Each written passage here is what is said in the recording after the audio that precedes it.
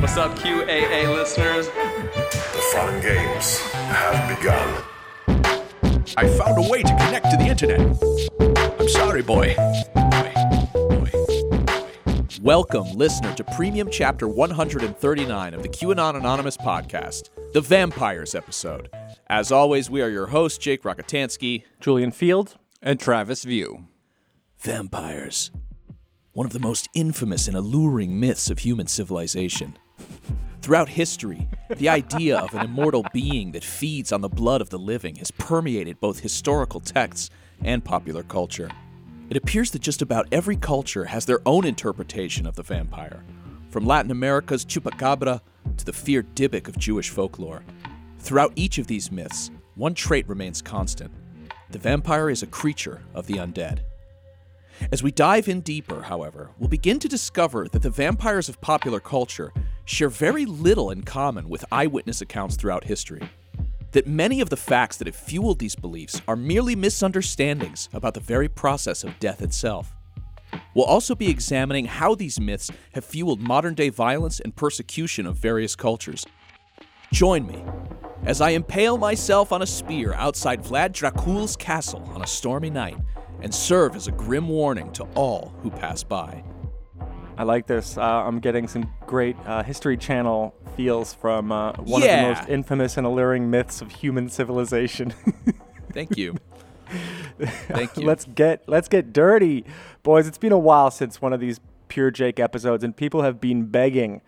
We are going to have a good one, I think. Well, I hope I don't disappoint. I mean, this one is... I'm pretty proud of this one. I actually read a whole book. Yeah?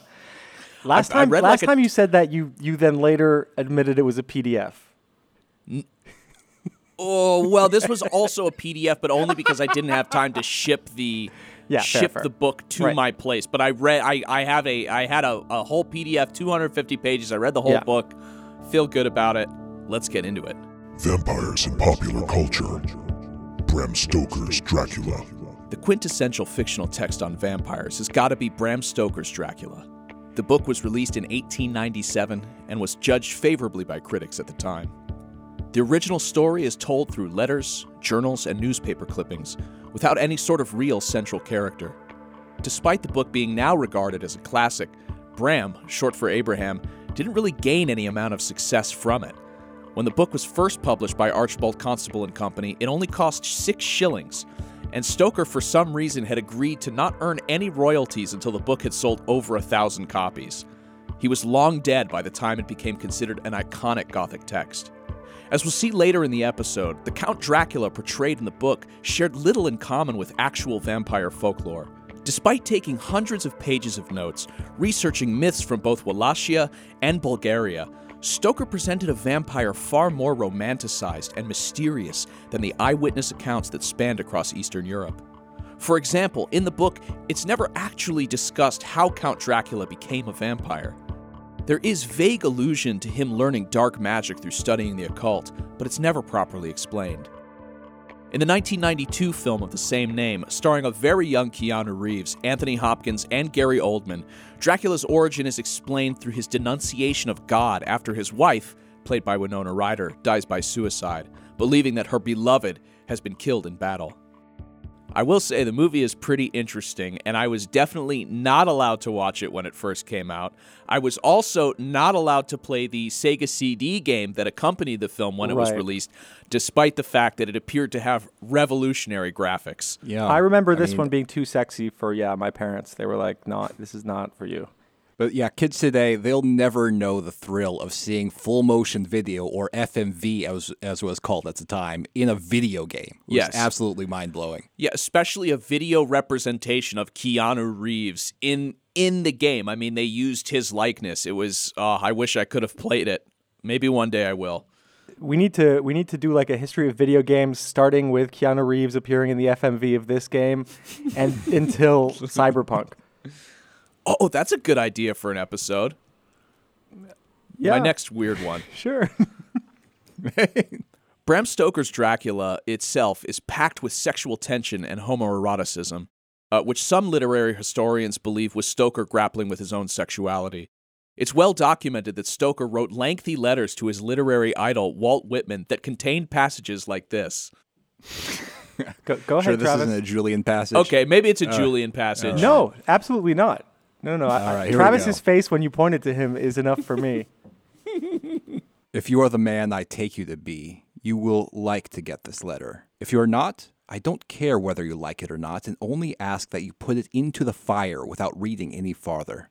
This is like every single DM I receive on the QA account, by the way. But I believe you will like it. I don't think there is a man living, even you who are above the prejudices of the class and small-minded men, who wouldn't like to get a letter from a younger man, a stranger, across the world. A man living in an atmosphere prejudiced to the truths you sing and your manner of singing them. Nice. Beautifully said. Yeah. It's Some good very shit. it's very going in defensive. Oh, if you don't like this, I don't care, because you do like it actually because it's good. In actual vampire folklore across many cultures, it was rare that vampires would drain their victims via their neck, but instead it was usually described as being through their chest cavity. This would be the first step in a long tradition of writing the vampire as a sexual creature, but we'll get to more of that later. So how did the chest get punctured? Teeth? Teeth. Oh. Interesting. Despite there being no reference to it whatsoever in his notes, many insisted that Bram Stoker had drawn the inspiration of Dracula from the real-life Vlad Tepes III, also known as Vlad Dracul, or also known as Vlad the Impaler.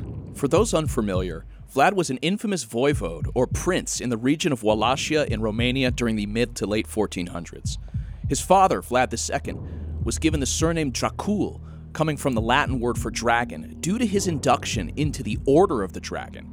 Now, this was a military fraternity created by the Holy Roman Emperor Sigismund and was intended to protect Christianity from the Ottoman Empire. Vlad was a notorious asshole and a mercilessly violent leader. He became famous for not only constructing horrific torture devices for his enemies, but also his propensity to impale his victims on long poles and plant them outside of his kingdom. During one battle in 1462, he impaled thousands of dead soldiers in a field in an effort to deter the pursuing Ottoman armies. He also boiled people alive, impaled mothers along with their babies, and worse. In Historia Pannonica, Antonio Bonfini tells this frightening account. Turkish messengers came to Vlad to pay respects, but refused to take off their turbans according to their ancient custom. Whereupon he strengthened their custom by nailing their turbans to their heads with 3 spikes so that they could not take them off. So, surely someone this evil had to be the basis for Stoker's villain, right?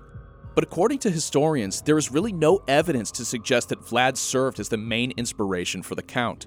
Stoker claims he named the character Dracula because he wrongly believed that Dracul was the Romanian word for devil. Oh boy. You have been listening to a sample of a premium episode of QAnon Anonymous. We don't run any advertising on the show, and we'd like to keep it that way. For $5 a month, you'll get access to this episode, a new one each week, and our entire library of premium episodes. So head on over to patreon.com/QAnon Anonymous and subscribe. Thank you. Thanks. I love you. Jake loves you.